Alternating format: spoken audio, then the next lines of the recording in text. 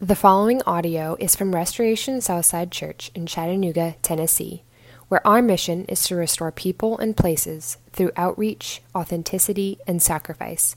For more information, visit restorationsouthside.org. Astonished, saying, "Where did this man get these things? What is the wisdom given to him? How are such mighty works done by his hands? Is not this the carpenter, the son of Mary, and the brother of James, and Joseph, and Judas, and Simon? And are not his sisters here with us?" And they took offense at him. And Jesus said to them, "A prophet is not without honor, except in his hometown, and among his relatives, and in his own household." And he could do no mighty work there, except that he laid his hands on a few sick people and healed them. And after he marveled because of their unbelief. And he went about among their villages teaching. And he called the 12 and began to send them out 2 by 2, and gave them authority over the unclean spirits. He charged them to take nothing for their journey except a staff, no bread, no bag, no money in their belts, but to wear sandals and not put on 2 tunics. And he said to them, "Whenever you enter a house, stay there until you depart from there. And if any place will not receive you, and they will not listen to you when you leave, shake off the dust that is on your feet as a testimony against them." So they went out and proclaimed that people should repent. And they cast out many demons and anointed with oil many who were sick and healed them. You may be seated. If you are in kindergarten through 5th grade and would like to go to children's church, please join our volunteers over by the Kids Zone sign. And if it's your child's first time in children's church, please go with them so that we can get them checked in. Thank you. You're good. Good morning. If this is your first time, my name is Jared. I'm also on staff here Restoration Southside, and we are delighted that you came here with us in the middle of such a storm. Before we dive in, a couple of things. I have the sniffles, so you're going to hear this a lot during the sermon. Aaron caught me after the first sermon and said to encourage me, but then also said, "Hey, blow your nose right before the second service, and then don't sniffle anymore, and if it runs out, it just runs out." She forgets that I have a high-definition camera staring straight at me, and those 35 people don't want to see all that mess. So, you're going to have to hear some sniffing. The other thing that I want to tell you before we dive in here is that this whole thing about 2 tunics, it says don't wear 2 tunics, so obviously that applies to you, so you need to leave your coat here, and that immediately get rid of it. No, this passage is fascinating one because Jesus, for those of you who have been with us walking the path of Jesus, he has calmed a storm, he healed a demoniac, then he helped someone who was bleeding for 12 years and healed them, then he raised somebody from the dead, and then he shoots home for the weekend to his hometown of Nazareth. And the welcome is not what we would expect. So let's pray and ask God to bless our study of his word this morning.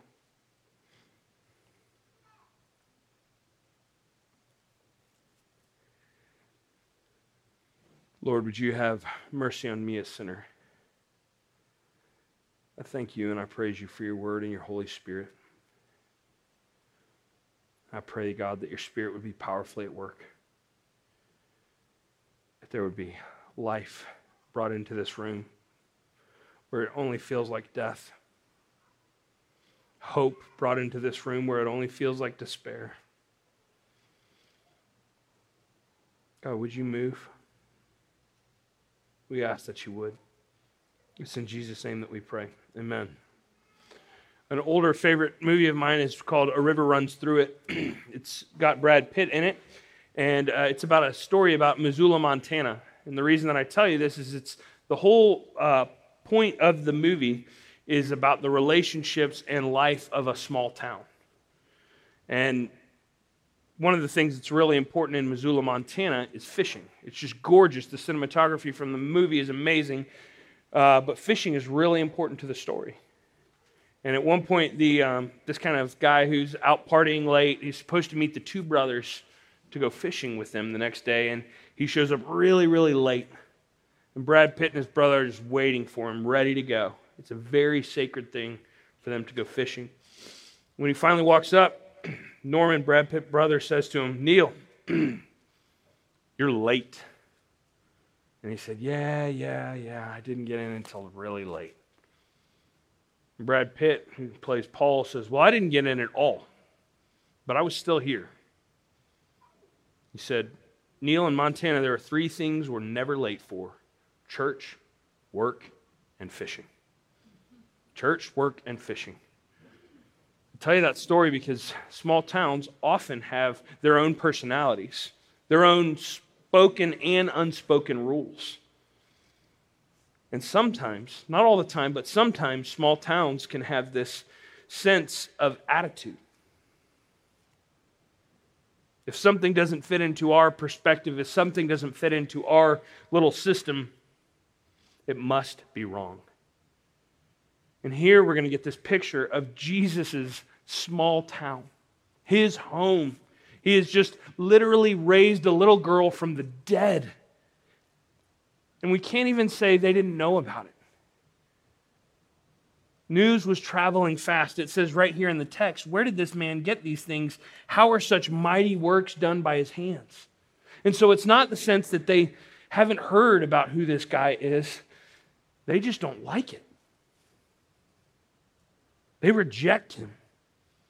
He's making a name for himself outside of their town, outside of their control, and they don't like it. And so they have an attitude towards him, and they reject Jesus of Nazareth. And I know it seems like such a small vignette, but honestly, his family has rejected Jesus.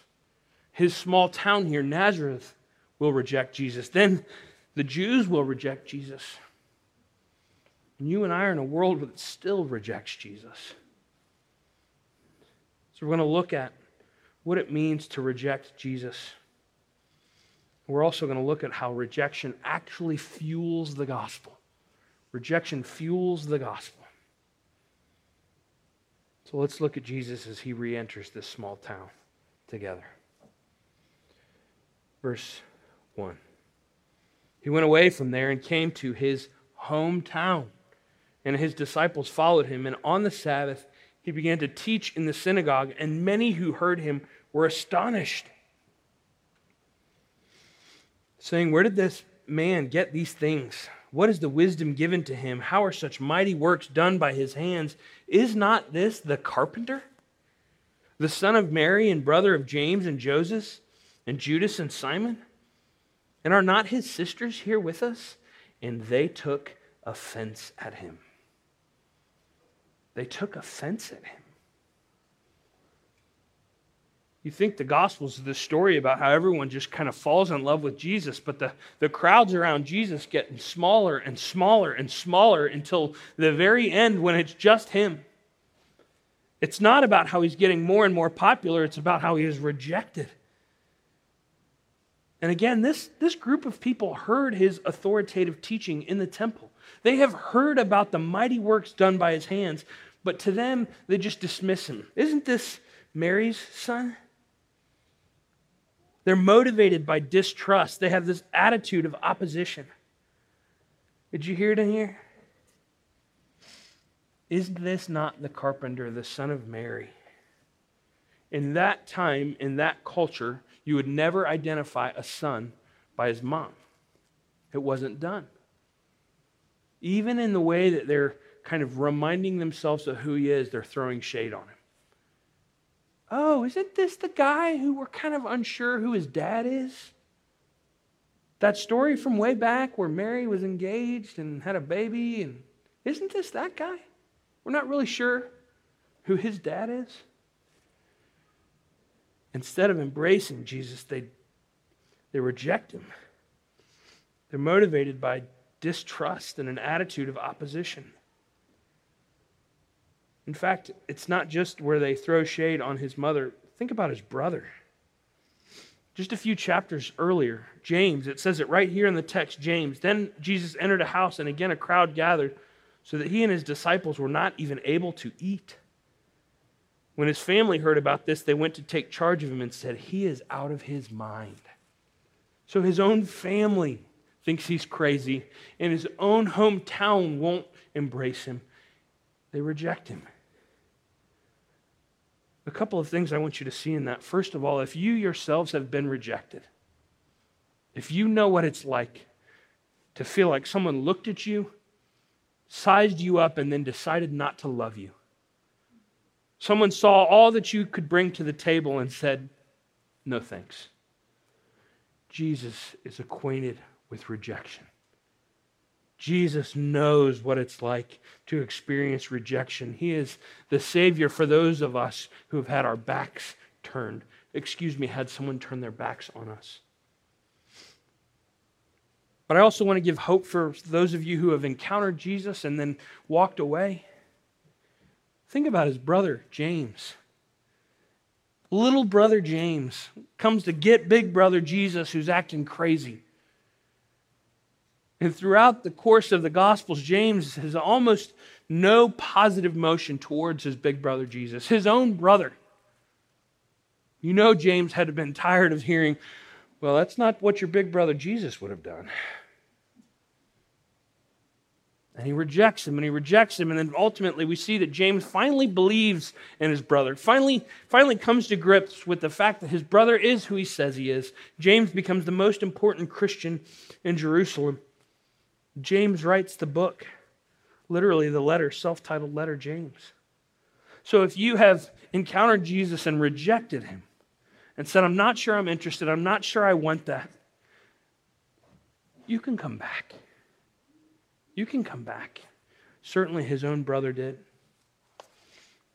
But you see, the story of Jesus is not the crowd swelling around him. They're getting smaller and smaller. Jesus is the Savior of those who are rejected. That they took offense at him. They have no faith that he is who he says he could be, that he is who he says he is, that he will do what he says he will do. And I want us to see this too. Look at this. "And many who heard him were astonished, saying, 'Where did this man get these things?'" You can stand in a crowd and be astonished by Jesus, and then in that same crowd, be offended by Jesus and walk away. Meaning you can come to a church, engage in church life your whole life, and not actually follow Jesus. Proximity to Jesus doesn't always mean you are following him.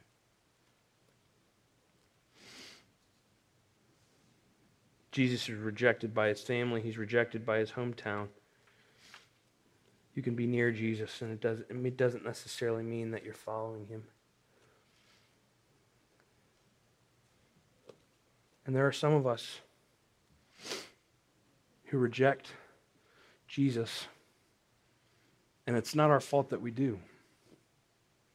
We've been handed down a system, half-truths about who Jesus is and what Jesus will do. And when we encounter that system, we feel like Jesus is going to reject me. I'm not enough. I'm not holy enough. I'm not good enough. I didn't play by the right rules. And he's going to reject me? No, forget that. I'm going to reject him before he ever gets his hands on me. And friends, especially us millennials and Generation Z, those who are so good at rejecting, opposing, critically suspicious of everything. It's right to reject something, but don't just reject Jesus. If you need to, reject the system. Reject a religious system that was set up for pretty good people. Reject it as a means to self-improvement. Reject it as a means to measure yourself against others. Reject it as a means to politically align. Reject it as a means to deal with bad habits.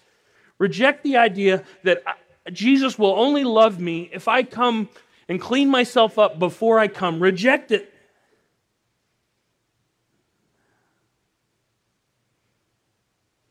Somehow our system got so protective of Jesus, of what he says and what he doesn't say, that we have postured ourselves wrongly, that it seems like we reject people.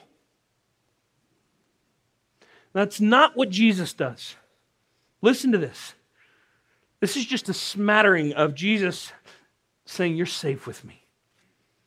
Here I am. I stand at the door and knock. If anyone hears my voice and opens the door, I will come in and eat with him and he with me. He says this, come to me, all you who are weary and heavy laden, and I will give you rest. Listen to this. Take my yoke upon you and learn from me, for I am gentle and humble in heart, and you will find rest for your souls. Or how about this from Romans? If you declare with your mouth Jesus is Lord and believe in your heart that God raised him from the dead, you will be saved.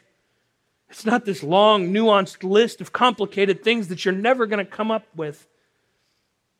As Scripture says this, listen to this verse. Anyone who believes in him will never be put to shame.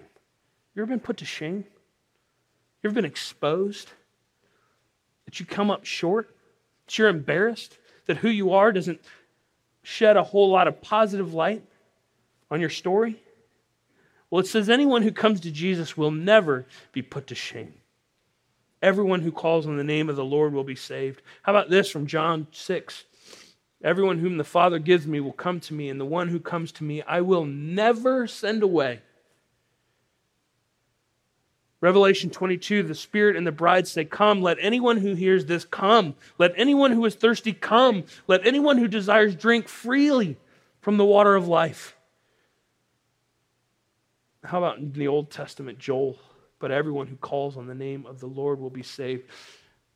Don't you possibly throw Jesus out with the bathwater. Jesus opens wide his arms and says, you come. Come as you are. I know you're not together yet. I know you're still a mess. I know you're still sinning. I know you're still suffering. Come and drink freely. Come as you are. You're safe here. Come as you are. And somehow we have let the systems of our faith cause people to say, stay away. Stay away, you're in danger. Stay away, you're not ready yet. Stay away, you're a mess. That I want you to reject, but don't reject him.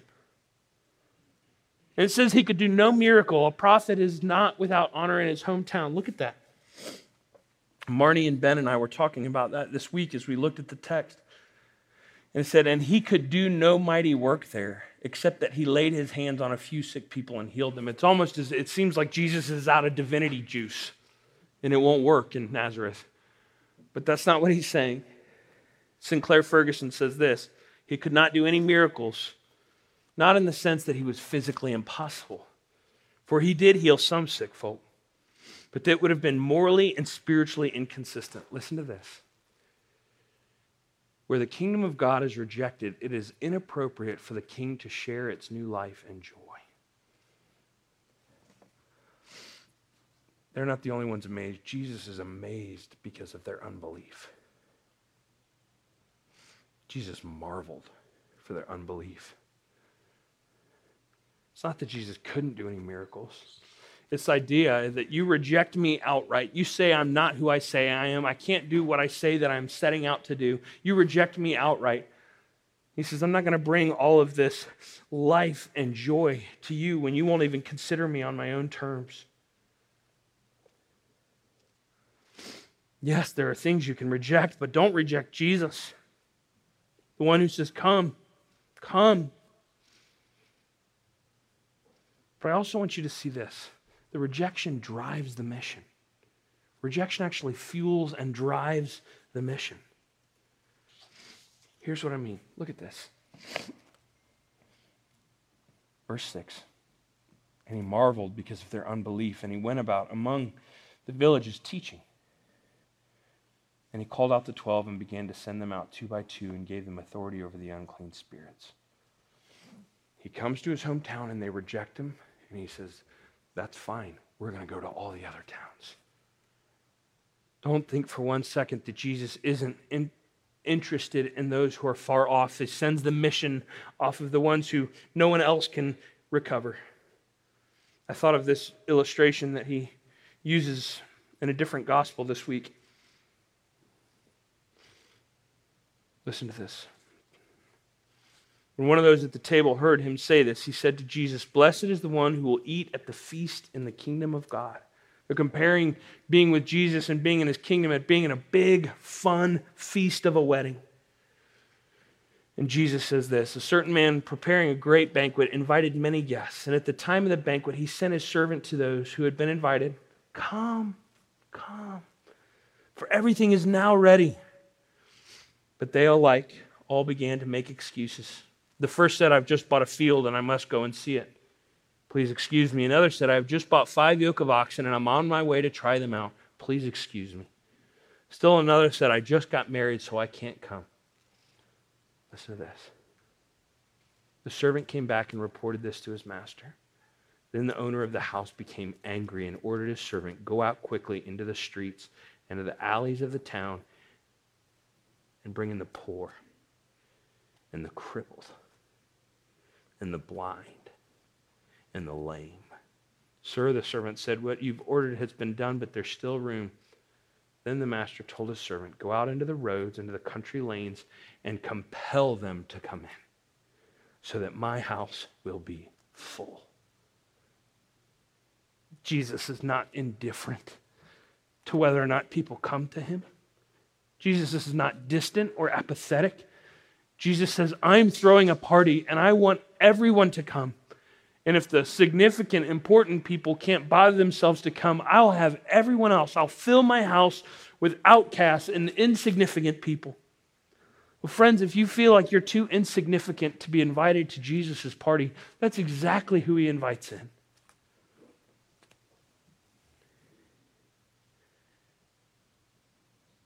When someone says no to Jesus, there are always others who will say yes. So Jesus keeps them moving. Go, guys, go get them. Go get them. Bring them in. And just a couple of notes here on how he sends them out. There's stuff in here that applies to us, generally speaking, and there's stuff in here that was specific to his disciples at that time. Meaning, I don't think it's really bad if you have 2 tunics here with you this morning. But he's sending them out in his authority. It's like they're the ambassadors. They're supposed to go and take the word of Jesus out to people. And they're supposed to do it urgently. Urgently. That's why they don't take a bunch of stuff with them. Because when they arrive in town, they're supposed to expect the hospitality of others. And the reason that they're not going to carry much is it reminds them, though we have been given power by Jesus, we're still dependent on Jesus and on others. And it also means that they didn't show up with this huge U-Haul worth of stuff because they wanted to communicate by their very presence, we're going to share this and we're going to keep moving. We have people that need grace. We have sinners that need forgiveness. We have left out people and lonely people who need to be brought in, so we're going to keep moving. That's why this traveling light thing comes up. The disciple, you were supposed to think, ooh, those disciples, they made it here to town. They're not going to be here long. We need to make up our minds about what they're saying. And why do they say this funny thing? When you move into a house, stay at that house until you leave town. There's a couple of things there. The sense of urgency, they're not there to just kind of make friends and do social calls and social visits. But Jesus also is protecting his disciples from looking like, oh, I stayed at this one house and they served bread and it was pretty good, but this other house, I've got my own private suite and a pool and I can hang out by myself late at night. He wants his disciples to not be charged with the fact that they're taking advantage of others. The whole thing is supposed to be about simplicity, as one commentator has said it, and urgency. Why so urgent? It's because these people need saved. These people need forgiven. How are we as a church acting urgently for the sake of Christ? How are we being singular in our mission? One commentator said this: Jesus, it seems, was doing 3 things: gathering support, giving as many people a final chance to repent before the great moment came, and preparing the ground for the very different work that would take place in the aftermath of the great catastrophe. Jesus is getting support together. He's giving people a chance to experience his grace and forgiveness, final chance to repent. Excuse the sniffles. And he's getting people ready for the fact that he's about to die. And everything's going to look really different from here on out. So he sends these guys out to go heal and to go preach and to go be his ambassadors. Say, go get them. The world needs rescuing. What about this shake the dust of your feet? That seems pretty critical. If anyone will not receive you, they'll not listen to you. When you leave, shake off the dust that is on your feet as a testimony against them. Watch this. It's really cool. So when Jews were near Gentile territory, they would go into territory for trade or for business. And when they would leave Gentile cities, it was the Jewish tradition to literally shake the dust off the bottom of your feet. And what you were saying is, man, I'm glad I'm leaving Gentile territory. They're dirty and they're far away from God. And Jesus sends his fellas into Jewish territory. Jewish territory. And if they won't listen to the good news about Jesus, then they're supposed to conclude that the insiders are actually on the outside. That the ones who won't take Jesus seriously, those are the ones who are unclean and far away from God. And he flips it on its head. This is what I want you to see. The story of Jesus is, at its outset, maybe in the way we kind of think about it, it seems as if this guy from Nazareth slowly growing in support until there's just his fans and his followers bursting from everywhere. But by the end of Mark, he will be by himself. His best friends will have seen what it's going to cost them, and they're going to turn and disappear into the night. And his father sees him bearing the sins of the world and turns and walks from him for your sake. You see, Jesus is rejected so that you never will be. Jesus is rejected so that you never will be. Jesus gets kicked out of the family so that you get to be brought in. I have 5 children. Cohen is my youngest by about like 3 or 4 minutes, but he's still my youngest. And he's all boy. And he likes to wrestle and play and be tough and fight. But he's also super sensitive.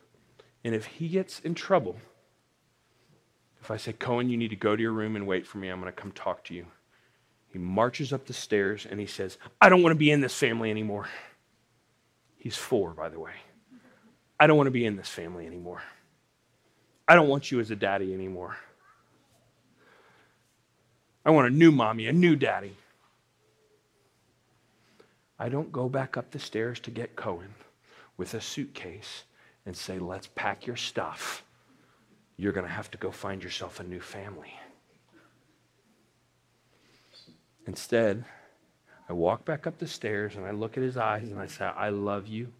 And no matter what you do, I'm never going to stop loving you. Friends, for those of you who have rejected Jesus because of some systems which have confused you or confused all of us about what Jesus is and what he's really like and what Jesus does, if you have rejected Jesus, know that he comes to you in tenderness and says, you're not going anywhere. You can always come back home. Come to me, all you who are weary and heavy laden. Come to me, all you who are thirsty.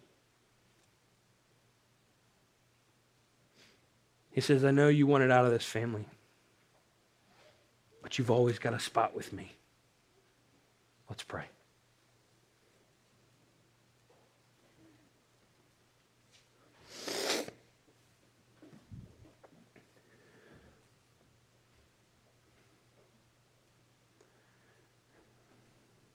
Jesus, thank you that you love us.